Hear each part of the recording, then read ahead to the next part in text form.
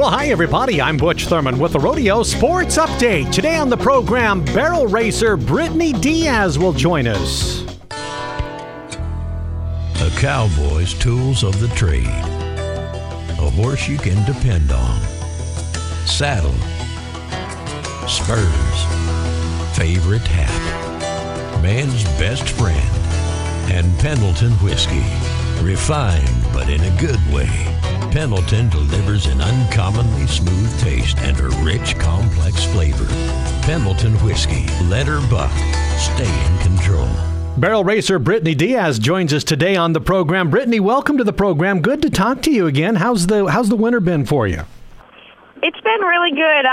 We picked up a lot with Houston, but it's been going really good. And I notice you're approaching the top 15, so you got to be happy about that.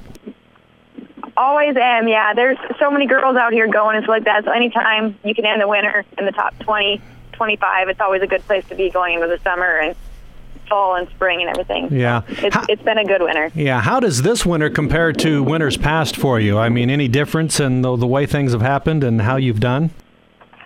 This has probably been my second best winter. Last winter was by far my best, but I guess I ended May last year with 28,000, so I still have a chance to have the great year that I started last year. But it's been my second best. It's still been great. I mean, we're approaching 20,000, which you can't frown at that for the winter, and only going to a few rodeos, so just the big winter rodeos down here. So it's been good. Brittany Diaz, currently 19th in this week's WPRA World Barrel Racing standings.